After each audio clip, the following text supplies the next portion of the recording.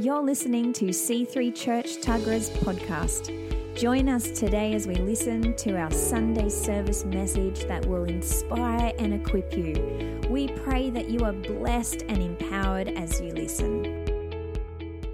So in Zechariah 9:9, there is a prophetic word in Zechariah 9:9, and it says, "Your king shall come riding on a young colt and a donkey." Your king shall come. Zechariah 9:9. He was prophesying, Zechariah, there would come a day when Jesus would not just reveal himself as Savior, but he would reveal himself as King, King of Kings, Lord of Lords, and Mighty God. And I believe what Jesus is doing right now, he's riding in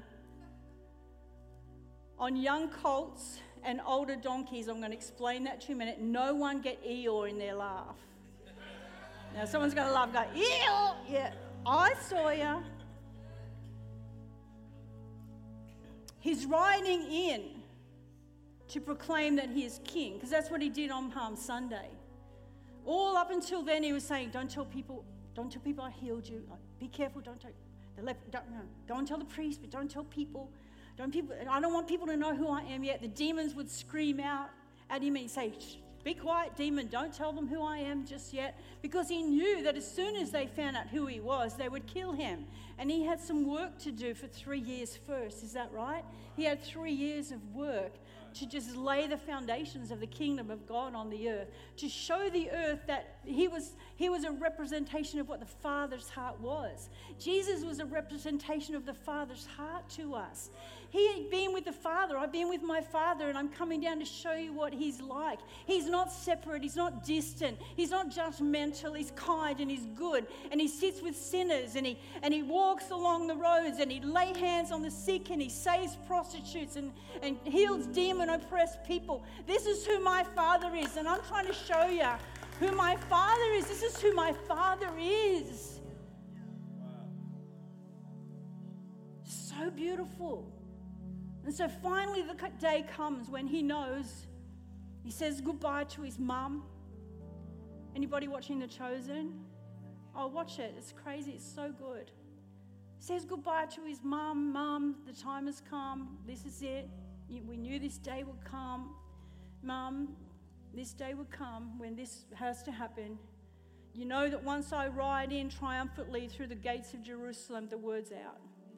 That I am the one that was spoken of in Zechariah 9:9. I'm him. And so to fulfill prophecy, let's look at this. To fulfill prophecy, Jesus says this in Matthew 21:23. He says to his disciples, note that he says to his disciples, are you a disciple in the house today? Okay, he says to his disciples, go to the village ahead of you, and at once you will find a donkey tied there and her colt with her. Untie them and bring them to me. And if anyone says anything to you, say that the Lord needs them. This is a profound scripture that God wants to unfold to you today. Why did Jesus need a mature donkey and a colt? A colt is not a baby. It's about 4 years old, but it's never been ridden. Amen.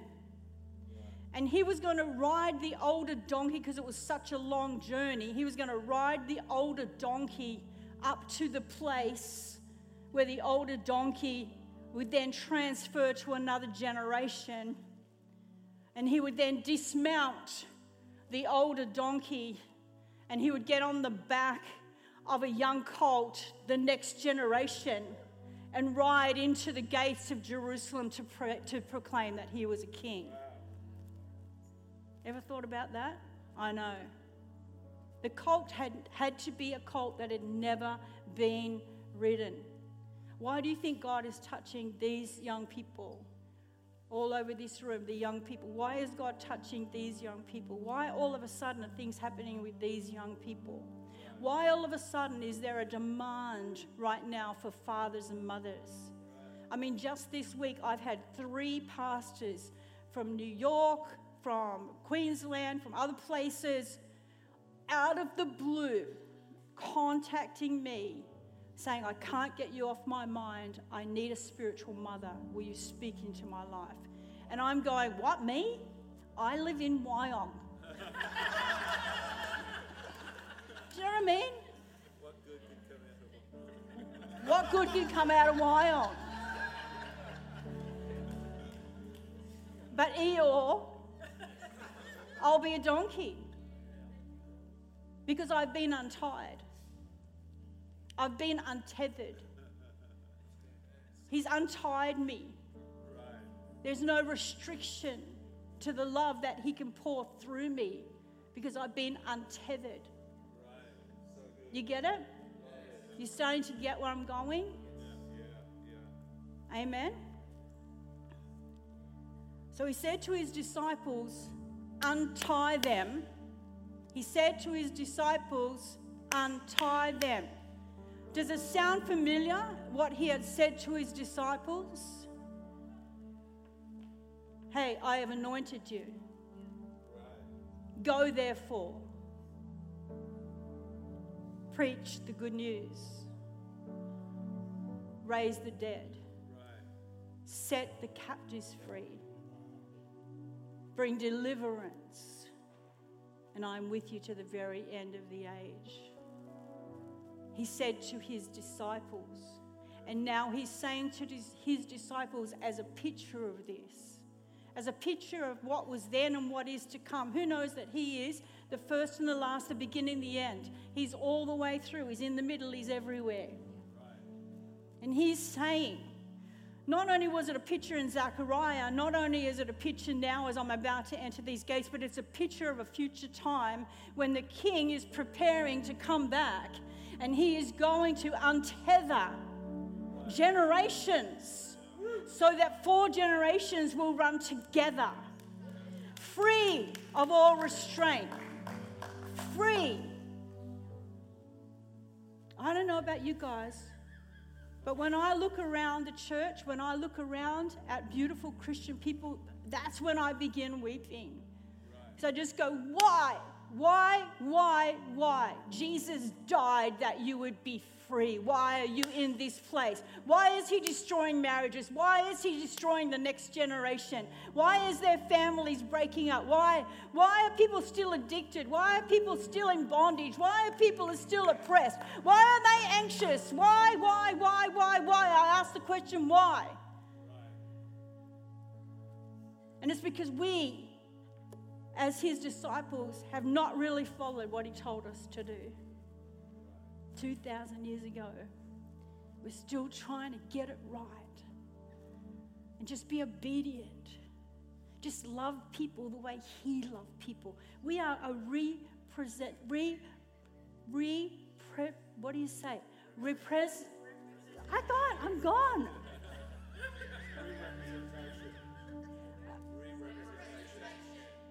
Thank you. Everybody say it together.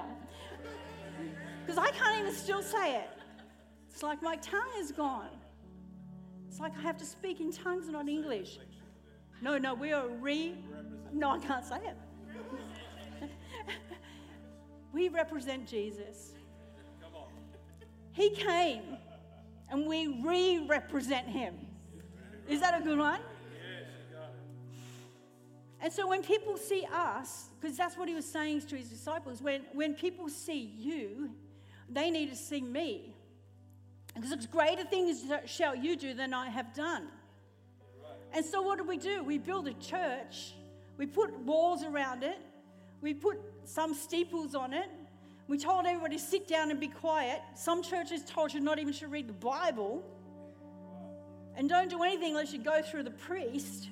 And all of a sudden, even within our Pentecostal churches and our Spirit-filled churches, suddenly you've got to sit on those pews and be quiet. Just be quiet, because the priest does all the work. It's so wrong. Are we going back to Old Testament when it was only the priest that could go into the Holy of Holies?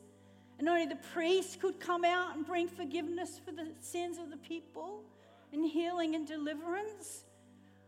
Or are we in the New Testament? The new colt, the colt that he rode, also represents the new covenant. Wow. The new covenant. That was the other sign that he was doing. He got off the old colt, the old donkey, which was a representation of the old covenant. And he got on the young colt that had never been ridden and came in as the new covenant. Gosh, so much in this stuff. And so he says to his disciples, go and untie them. And if anybody asks you why you're untying them, tell them Jesus needs them. Oh, I don't know, Pastor Julie, if I believe in deliverance or not. Well, I'm still going to untie people because Jesus needs them. Amen? All right, Shane, come on. Come here. Now, I want you to just do this for me. Make sure this is tight, right? Oh, golly gosh, that's tight. All right, stand up here. You look like, face the people. Face the people. All right, lift your arms up. And, all right, hold still, buddy. Just hold still because I don't know if I can fit this tummy in there. Anyway. Round we go. Round we go. Round we go. All right, Frank, come and hold this for me because you're a demon right now. And you look like one with that black eye. No one punched you. Pauline didn't do it. She didn't do it. She put it on Facebook so that you'd all know that he got flicked with a bit of steel in his eye while he was doing some work. Right. Demon, yes. You're a demon. Nasty. Okay. You're nasty. And this is this poor Christian. All right, now, I want you to turn around that way because you're going to try and walk in your Christian life. Off you go. Go. No, go. No, there's someone on the pulpit that's saying, come on, get over it, son, and go. No. And what's wrong with you? You don't know? You're stuck? Feel like you got ropes around you? You feel like you're getting pulled back? Someone's holding on to you? No, we don't believe in that. We don't believe in that. Don't tell me that. No, read your Bible, put some scriptures on your feet, and off you go. Come on, stand in faith, young man. What is wrong with these people these days? I don't understand it. What is wrong with you? You give up. Okay, and then you heard that somewhere Jesus' disciples were coming into town. And you've heard that Jesus' disciples did the same things that he did. And here comes one now.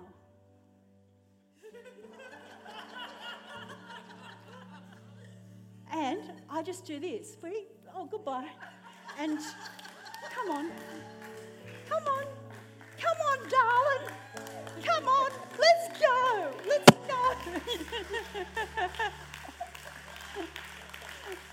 It's that easy. But the enemy, go away. The enemy doesn't want us to know that. Because why? Because he wants to keep us in bondage. He wants to, and that rope may be demonic, it may be pain, trauma, childhood stuff, it may be addiction, it may be sin, but whatever it is, it's tying you up. Amen? Are there ropes holding you back? Here's some questions. Are there ropes that keep you stuck? My screen's going on. I made those all by myself. Listen to this statement, and this is by, anybody know Pete Chirazzo? He's emotionally healthy church, emotionally healthy, amazing man, trying to bring emotional health back to the church. I'm puffed out. You puffed me out, Shane. You know how old I am? It takes a bit of effort, I'm young. Deb, come here. Look at us. See, we're the holy mothers today. Look at us. We're young. Yeah. We're going to deliver people. We're going to set people free, aren't we? Yeah. Anyway, it's rightly been said, this is what Peter Shirazzo says, and he does statistics all the time, that 85% of people in our churches are spiritually stuck. What makes it even more serious is that many of them think their stuckness is normal. So sad. So sad. Anyway, I could talk on that and I won't. John,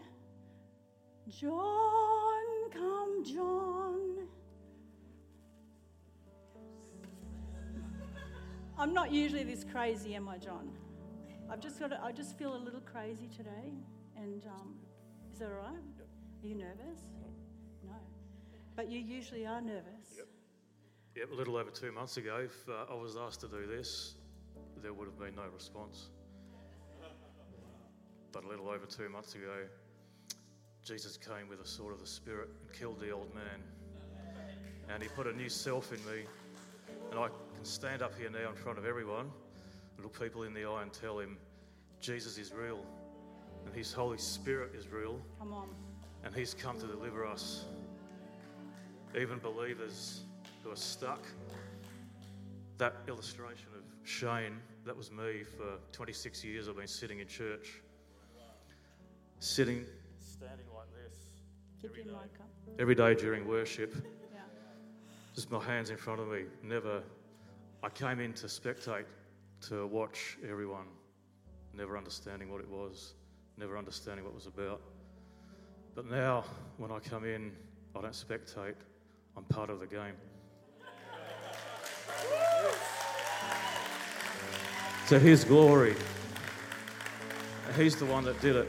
I tried to change myself for 26 years. I was doing it, and he came in an instant. And I can't go back. So now, during worship, I worship. And I know who I'm worshipping. And he's the only King of heaven and earth. The only God. All else is nonsense. That's it. Glory to him. So, it was only a little while ago, 2 months ago maybe. Maybe 2 months. 2 months ago. I mean, you've been in our church for a while, as you said. 5 years. 5 years here and 26 years as a Christian. And I would watch John walk in the back door of church. He would always sit as far back as he could get. And you could tell that his wife had dragged him here. And, he was coming for the sake of the family, which is honourable, right? But he would stand at the back and he always had a hunch back and he always had his head down. This is how he walked. Like this. And you'd say hello to him, hi. And as soon as the service was finished, he was gone. He didn't want to talk to anyone. He thought he had nothing to say, nothing was worth saying. He just was a shell of a man, really. And then I watched him over the time. And you know when the Holy Spirit goes, it's time. And I was just walking through the back of the church at the end of the service, and I just put my hand on his shoulder, and I didn't even know what I was going to say. This is when it's Jesus. You don't think about it. You just put your hand on someone's shoulder, all of a sudden Jesus speaks to him. And I said to him, John, something happened to you when you were a boy. Some words were spoken by your father that shut you down, and you've been shut ever since. And he just looked at me with these wide eyes, how'd you know that? Because a prophet 5 years before had said exactly the same words to him, word for word, that I didn't know. And he just ran away, as he does. And I thought, okay, well, that didn't do much good. Then I was getting these messages from his wife. John was really moved. A prophet said to him 5 years before, and I think God's really speaking to him. And I said, well, God has to speak to John, not through his wife. Do you know what I mean? And I'm not going to chase him because this is Jesus. Because we're not running after men or people. We're running after Jesus. You know what I mean? And then John's in church, and how you going, John? You know, he said, you know that thing you said to me? There was another person said that 5 years ago. I said, do you think God's doing something? You think God's putting his finger on something? And he said, yeah. I said, would you like some help with that? He said, let's do it. Didn't you? Yep. And he's like this, let's do it. I'm like, well, that's so encouraging. Anyway, he came for prayer, and when he came in, he was like this. And I said, come on, let's just worship before we pray. And he couldn't worship. He just stood there, couldn't worship. And I said, just sit there and we'll just see where Jesus wants to go. Because it's nothing about us, right? This is Jesus taking people on a journey. And the next minute, he's in a room in his mind. So I'm in this room, and I'm about 8 years old, and my dad is screaming at me. And he's saying to me, you're useless. You're useless. Now, his dad was in the war, and you know, lots of dads do stuff like that every now and again, hey? But this particular thing went into him so deeply. And so I said to him, John, where is Jesus in the room? Because we know that Jesus never leaves us or forsakes us. Right. He's always there. Even before you knew him, he was always there. So I said, just have a look around the room, John, and see where Jesus is. And he goes, I can't see him. I said, well, just have a closer look because I know he's there. He said, no, he's outside looking in the window. And that's how he felt in his heart, that Jesus was looking at him from outside, but he never came in. Right? Is that right, John? Yeah, it was always on the outer. Always on the outer. And so I said, no, John, we're going to ask Jesus where he really was on that day, not where you perceived him to be. And the next minute, he just starts to cry. And I said, what's happening? He said, Jesus is standing right in front of me. And my Father's words are going into Jesus' back. He's absorbing every word. And then he's absorbing me into the front of him. It was just, I don't even know if you remember that, but there was just, we were crying our eyes out. We were just lost. We were trashed. Like, this was so beautiful. Just, it's so beautiful to watch the journey that Jesus takes people on. We think that deliverance is like, come out, you devil, come out, you devil. No. Jesus, you know, sometimes we have to call things out. But there's a healing journey. There's a space where Jesus wants to bring his love. It's his love. It's his love that sets us free. Right. It's his love. So good. And so I just said, okay, well, there's some lies that were put in there when your father was yelling at you. Or there's a lie, and that's what holds you bound. And Jesus is going to tell you what the lie is. Do you remember what the lie? There was 3, wasn't there? Yeah, you'll never say anything. You'll never do anything. You'll never be anything. And that's how I lived all my life. Yeah. But in the last 2 months... But what did... Praise him. So I said to him, okay, we need to replace the lie with the truth. Do you know that Jesus is the truth? Right? So I could say to him, oh, don't be silly, John. You can't think like that. Of course you've got something to say. Of course you're somebody. I could say that, but that's not the truth. He needs to hear the truth from the truth person who's Jesus. Because Jesus is the way, the truth, and the life. So I said, what is Jesus saying? What is the truth to those 3 lies? I'll never say anything. I'll never do anything. I'll never be anything. And what did Jesus say? You can do all things through him. Is that gone, that mic? Just put it back up. 1, 2, 1. Yep, there it is. You can do all things through him. Just leave it on. Leave the mic on. Who strengthens me. I can do all things through him. Through Christ who strengthens me. And bang, the lie is gone. And that's why I'm up here today, because I wasn't up here any time before that. He can do it through me.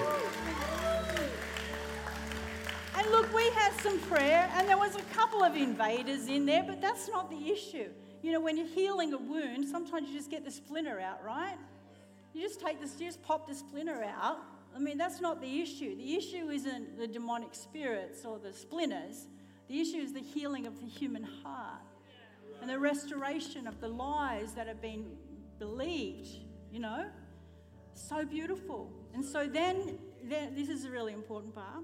Before you jump ahead again, he gets so excited. He's so excited. He's sending me messages. He's sending me songs.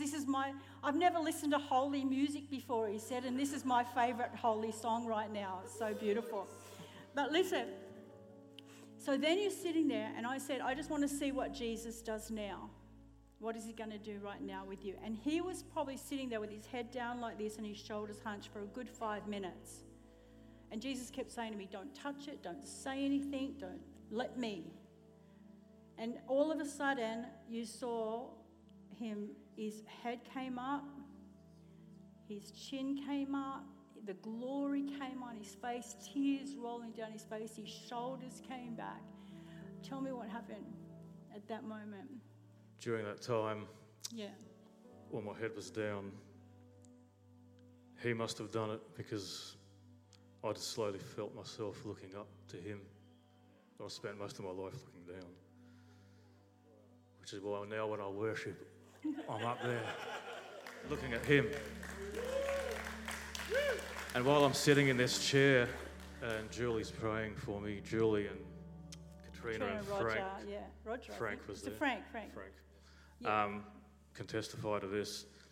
I felt like what felt like 100 amps of current running through my arms, and then slowly went through my body and legs, and I was just like this. And if I was standing, I would have fallen over. I've never felt anything like that. In 26 years I've been in church.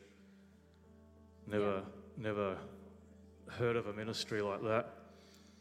Every time this sister comes next to me to pray for me, the tears start rolling. I've spent the last week weeping, just listening to music and worshipping God in the car or at home, and songs that I never listened to, and now my whatever your app is, is just filled with Christian artists, where it was filled with worldly bands. Yeah. Then a week I've turned the whole thing over and there's no bands on there anymore, it's all Christian artists. And I've just been listening to that, driving from work, from dropping kids off, just crying, breaking down, worshipping him. And the songs, every word of the song just came alive. I read the New Testament now and it just comes alive. I can understand what it's saying, whereas in the past I was just reading it. Just read the words like a book, thinking, that's for them, that's for someone else. Just like I used to stand here and listen to the preachers, thinking, that's not me. I'd pray to God and say, I don't belong here. Yeah. I'm not part of this. And I'd see my wife, my beautiful wife, arms raised, glorifying Jesus, worshipping him, and I think I'm less than. But now I'm not less than. Come on. Because he's come to me, changed my heart, given me a new self, killed the old man, which is what I tried to do for 26 years. Wow. I couldn't do it, and in one instant, he did it. Sit. And just in this last week, I've just seen small miracles. My daughter got baptised, and I never told her to. She decided to. And our eldest son, who's difficult at times, but that's him. I've learnt to know that that's him. That's who he is. You're going to love him, aren't you? I love him already. Yeah. There's just a relationship. God's made him. Yeah. Yes, that's how God God's made him. Healing, yeah. And wherever he's sitting, even if it's outside, God's got you. Yeah. So good, John. Let's give him a clap. Bless him, Lord. Woo!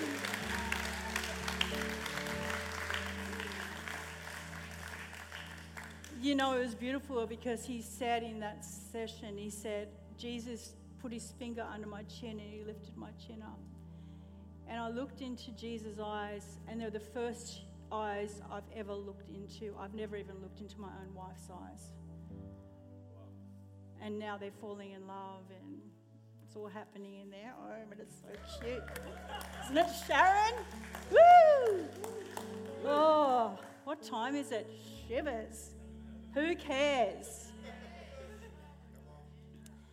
I'm asking these questions now. Have you accepted the lie, agreed with the argument that being stuck is normal and there's no way out? And I had some friends last week share, and I'm going to ask them to come again, Kobe and Lawrence. They had agreed with the lie that they were stuck and there was no way out, even though they were searching for a way out. Is that right, guys? Yeah. Aren't they gorgeous? I'm going to give you that one. That on. Right. On.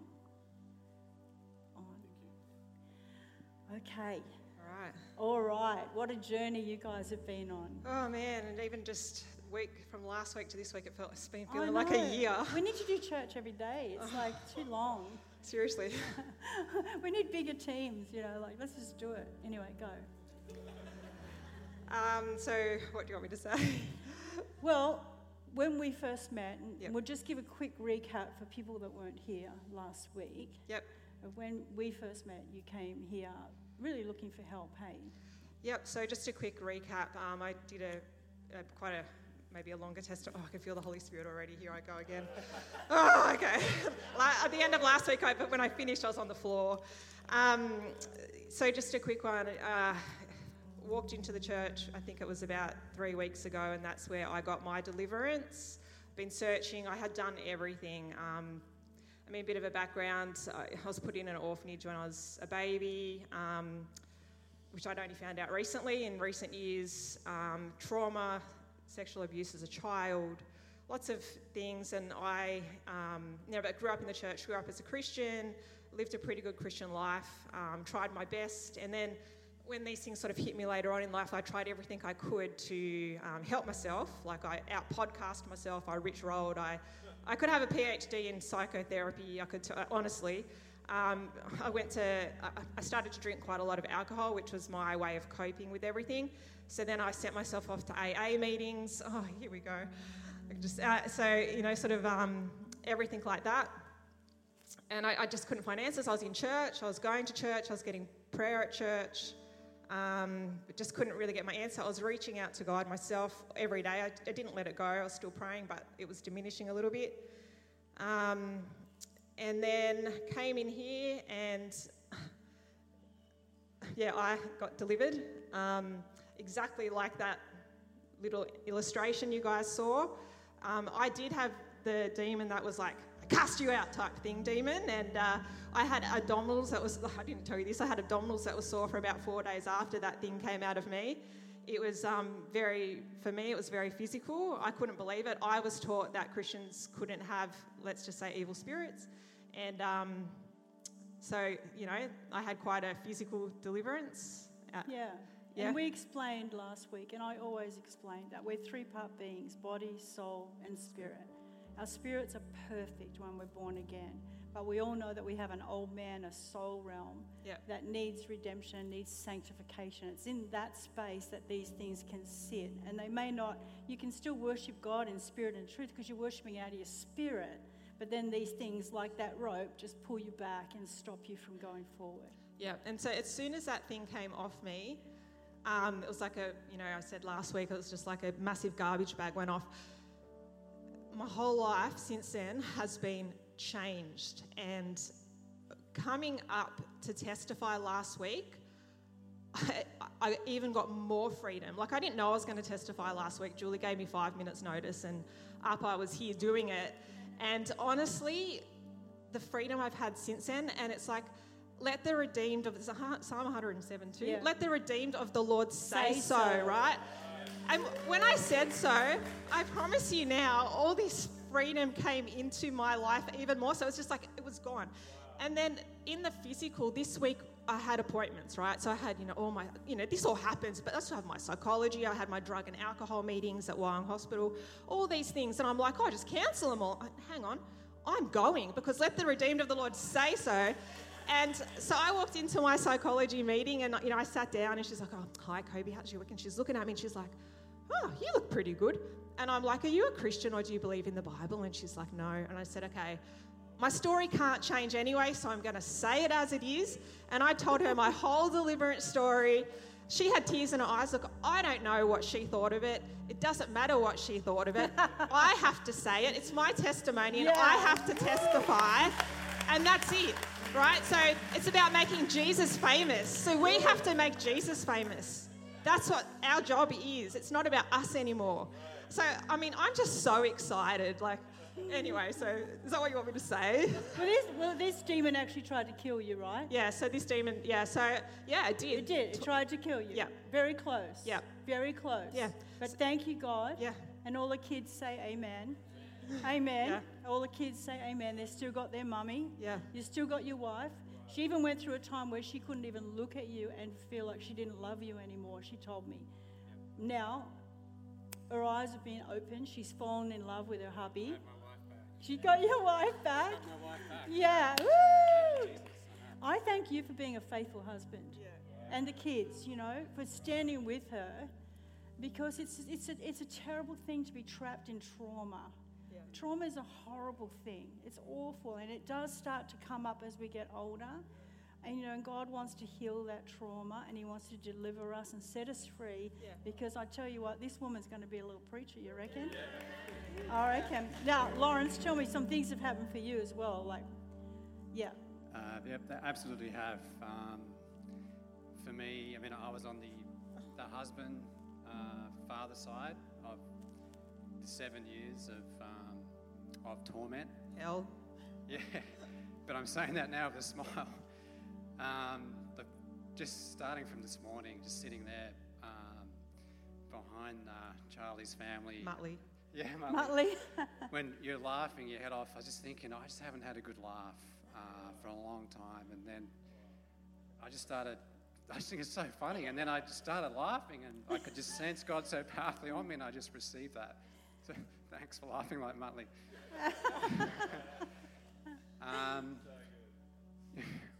When I look at you all, what I really want everyone to know is that what I really saw was just the impossible, and I see this is a common thing with families out there in church and out of church, and I was one of them, and for 7 years, it's the kind of thing, it's so gripping and so awful that I couldn't tell anyone, because That's right. I told a couple of people. I told Tanya's husband, who was a policeman, because I needed him several times.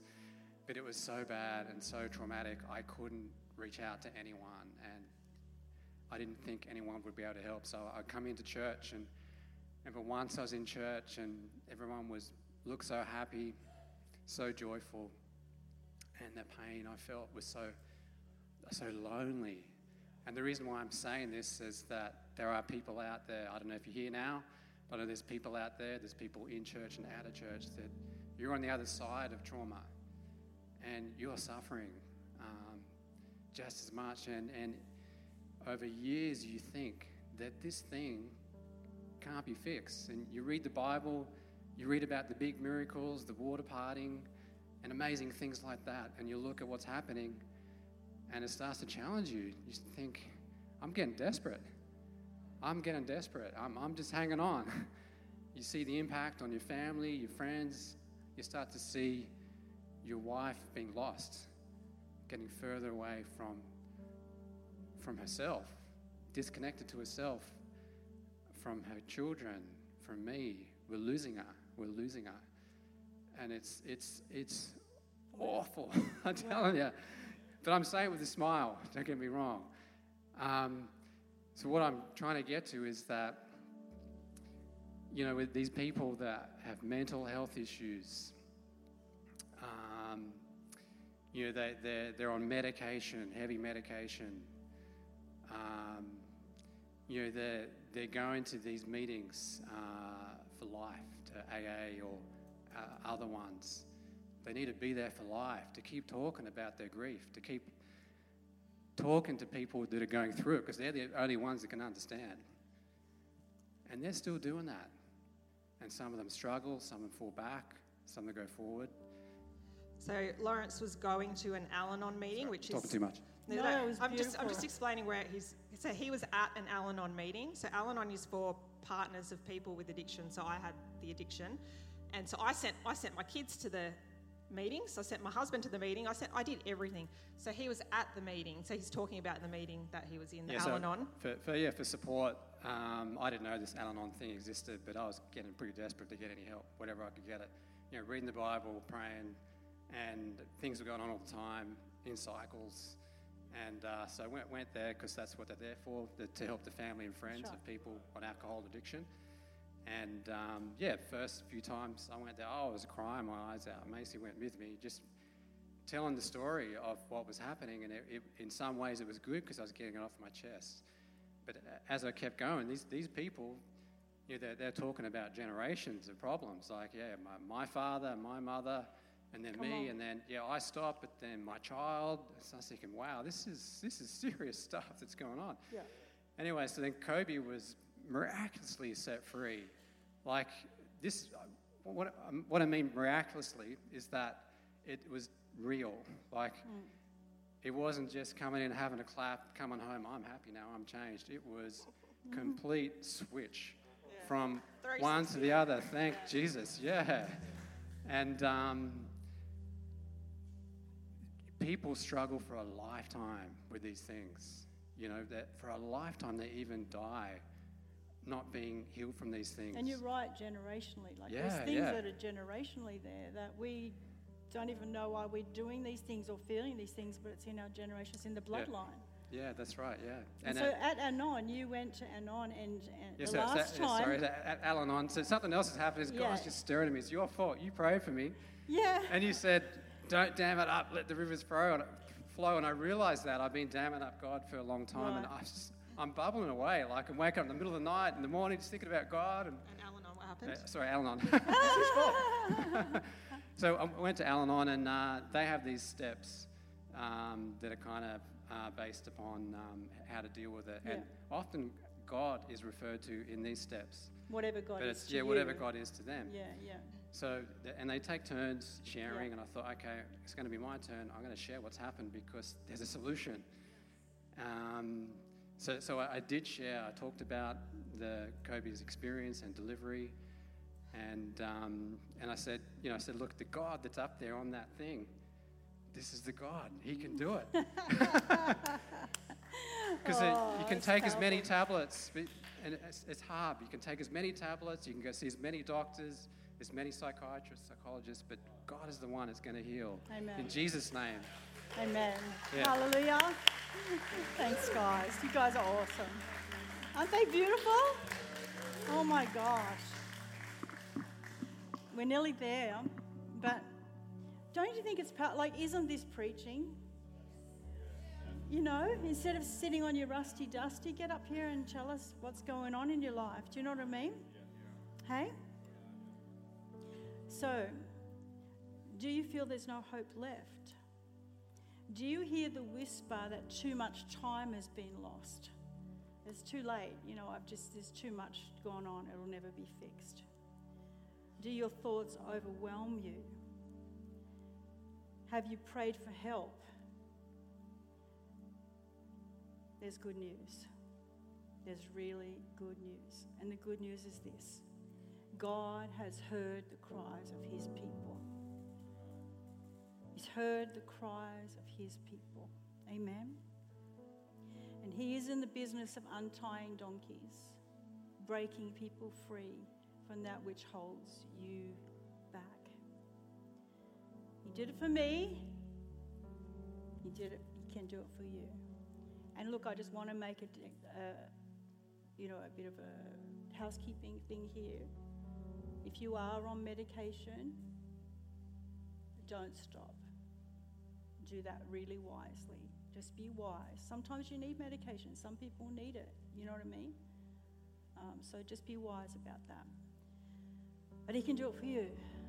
Jesus said, freely you have received, freely give. Amen? So their daughter Macy came to see me. We didn't have prayer ministry. We just chatted, didn't we? Come on, Macy, come up here.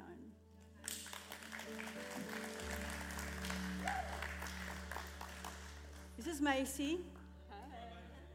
Macy's pretty awesome. I fell in love with her the first time she walked through the door. It was instant love at first sight. The Holy Spirit was pounding in my chest. And that happens to me a lot, you know. And so we had a chat, right? And we just talked about, you know, stuff and what you've been through as a family, and it's been tough on you. You kind of were, you know, playing the mum role a bit and wanting to protect your mum, which you do, don't you? But all the time I'm saying to her, look, you know, there's so much on your life, and this thing has come not to just destroy one generation, get the young colts, and to get these young colts and to destroy their innocence. And God wants to keep their innocence. God wants to, because this generation, you young people, put up your hand if you're under 18 or 18 and 20. Look at them. Look at them. These young people, that's you right at the back up there too, Chloe. I'm talking to you. You know that. These young people have got something on them. And it's up to us old colts, or us old donkeys, to get untethered so that the next generation don't have to carry our crap. Sorry. And so we got in just in time, I think. I think we got in just in time. So she's talking to me, and I'm prophesying over her, and I'm telling her she's got a voice for young people. I'm telling her there's an anointing on her life. I said to Macy, what do you want to do with your life? She said, I don't know. I just want to serve Jesus with everything I've got. I may not even get married. It's just all about him. I'm going, oh, come to me, gorgeous child. Let's do this together. Amen. And she said, look, I've got a bit of a problem. I've been asked at my school, and we won't mention the school, I've been asked at my school to share a testimony tomorrow, but I've been getting bullied at school, and I've been getting persecuted because I've been standing up for what is right as a Christian and getting bullied for that by other Christians maybe, which is really sad. This whole wokeism thing is ridiculous, by the way. And we got young people that are standing up for what is right. And I love that. I love the purity of their hearts. And so she said, look, they want me to share a testimony in school tomorrow. And I don't really want to do it, I don't think, because, you know, I don't want to be picked on anymore. I just want to put myself out there right now. And I said, Macy, you're going to do it. Because I feel God all over this thing. God is all over this thing. And I'm telling you, if you shut that thing down now, the devil won. He won. He got to your family and he got to you and he shut you down, and that he won. You're not shutting this thing down. I'm going to pray for you.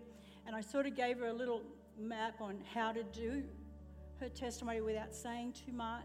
You know, basically just saying, you know, I was a nominal kind of Sunday Christian. Some trials happened in our world, and you can tell the rest. So instead of turning to self-pity, I turned to something else. So you can tell us the rest and what happened. Yeah, so I didn't really know what to do with my testimony, so I just spoke what I had. I just talked about how a lot of my life I lived half-heartedly for God, wasn't all in. Then I went through some trials and tribulations and talked about that, and I also how that changed me and how there's a difference between being a Christian and a believer. And I kind of just told the school that, and I feel like it's something they probably don't hear that often. Like I don't think I've ever heard it in a school really. Because usually at chapel you get mocked and people just sit there. If you've ever been to a school it's a chapel, it's school, a tough but, crowd. You know, Christian school, but tough crowd. Yeah, but so I just quick little testimony. It was mostly based off like James, you know, that kind of vibe. And when I finished, and what I'm about to tell you, I'm not telling you because I did my testimony and this happened. No, it's because I feel like the Holy Spirit is moving right now, and He's starting to move on the young generation, and it's coming. Like God's moving now. He's not silent. But pretty much I finished, and the girl who was leading worship said, "Oh, you can all stay seated. We'll finish with a song. We're just going to do Reckless Love." And we're all just sitting down singing, and this little girl at the front stood up, and she just started singing, and this guy in the middle stood up, I've never seen these kids before. They're not kids I know in the playground that are all cool. I've never seen them before. Then these other kids in the back started standing up. They weren't with groups, all one individual, one by one. Then a few moments later, like most of the school was standing up, a few seated down, but most of the school was standing up, and it was really good. I was crying the whole time because I was like, what's going on? Like, this is school. Usually they're like doing something funny, but anyway. The lunch bell rang, and usually everyone would just run out, but half the school, probably a quarter of the school just stayed back. And I was like, oh, this is really interesting. What's going on? And everyone was just there praising that. You could tell everyone was a bit held back. They weren't completely raising their hands. They were just curious on what was going on. They were curious. And I feel like because you, Pastor Julie and Pastor Phil have so much anointing with the Holy Spirit, you kind of put that under my wing, and I feel like when I was there, I kind of just laid it on them. I felt the heaviness of it, and they're just curious, what is this? What's going on? Anyway, we ended up, me and some of those girls over there, those 3 girls in the second row there, we started praying for these girls. Keep in mind, all the teachers left, pretty much all of them, except for one. So it was us girls praying for all these kids, and some of them were just crying. Some of them were on their knees on the back. And this one girl that I came up to, she was like in a position like this, crying. And I came up to her and I was like, I can see you're struggling. Do you know Jesus? She's like, no. And I'm like, do you want to know Jesus? And she was like, yes. She was like, kept saying yes. She really wants to know God. Who's this guy? It was amazing. And she ended up giving her life to God. And me and these girls are going to be following up with some of these kids in the following weeks, teaching them how to read their Bible because they don't know. No one's taught them what to do. They're starting off at Genesis and Leviticus, and they're like, what's going on? Do I need to go sacrifice a sheep? So they don't know. And I just think something that's really sticking with me is me and these girls, I don't know, I just felt really amazing that God was actually starting to work through us to these kids, and they were God was really there. And what was actually funny as well is a couple of moments before it even happened, me and Annalise said to each other, we're like, I'm really upset that God's not present in our school. He's not here. We're a Christian school and he's not here. And then this happened and it was amazing. Yeah. So God's starting to move. This is happening. Stay here with me, Maisie. Stay here. Stay here with me. Thank you, Jesus. Thank Jesus. Isaiah 10:27 says this, it shall come to pass in that day that his burden will be taken away from your shoulder and his yoke from your neck. And the yoke will be destroyed because of the anointing. Amen? It's the anointing. You know what Jesus Christ means? Jesus Christ means the anointed one. The anointed one has come. Look at this in Isaiah 61. I'm going to get you to help me pray for young people. The Spirit of the Sovereign Lord is on me. Is he on you? Put your hand up. Yep, he is. There he is, right there. The Spirit of the Sovereign Lord is on me. Is he on you? Yeah, put your hand up, high five yourself. Yeah, he's on me. Go like this, he's on me. He's on me. It's 11:29 and we're still in church. The Spirit of the Sovereign Lord is upon me. Hallelujah. Say me. The Spirit of the Sovereign Lord is upon me. Why? Because the Lord has anointed me to preach good news to the poor. He has sent me to bind up the brokenhearted, to proclaim freedom to the captives and release from darkness for the prisoners, to proclaim the year of the Lord's favor. Hallelujah. And the day of vengeance, of our God. God is coming to fight for us. Amen. Hallelujah. Enough is enough. He's heard the cry of his people. Hallelujah. He's going to get us so free, Macy, that we're going to carry a glory realm. We're going to carry a glory realm. You're going to walk in realms you never dreamed possible. Amen. And it's going to be us. It's going to be us, not the one-man show and the freak show, whatever it is, some show we decided to put on and say it was Jesus. It's about us. We are going to carry something. Amen. Hallelujah. Look at it again. And it says, on the day of vengeance of our God, to comfort all who mourn and provide for those who grieve in Zion. Zion is the church. To bestow on them a crown of beauty. That I think you look so beautiful, Kobe. So beautiful, doesn't she? A crown of beauty instead of ashes. The oil of joy instead of mourning. And a garment of praise, John, instead of a spirit of despair. And they will be called oaks of righteousness, a planting of the Lord for the display of his splendor. Whoa! Hallelujah! Hallelujah! A new breed of believers are arising. They are awakening to truth.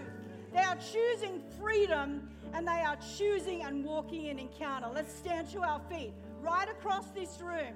Right now, I just want to pray for all the young people. Anybody who wants to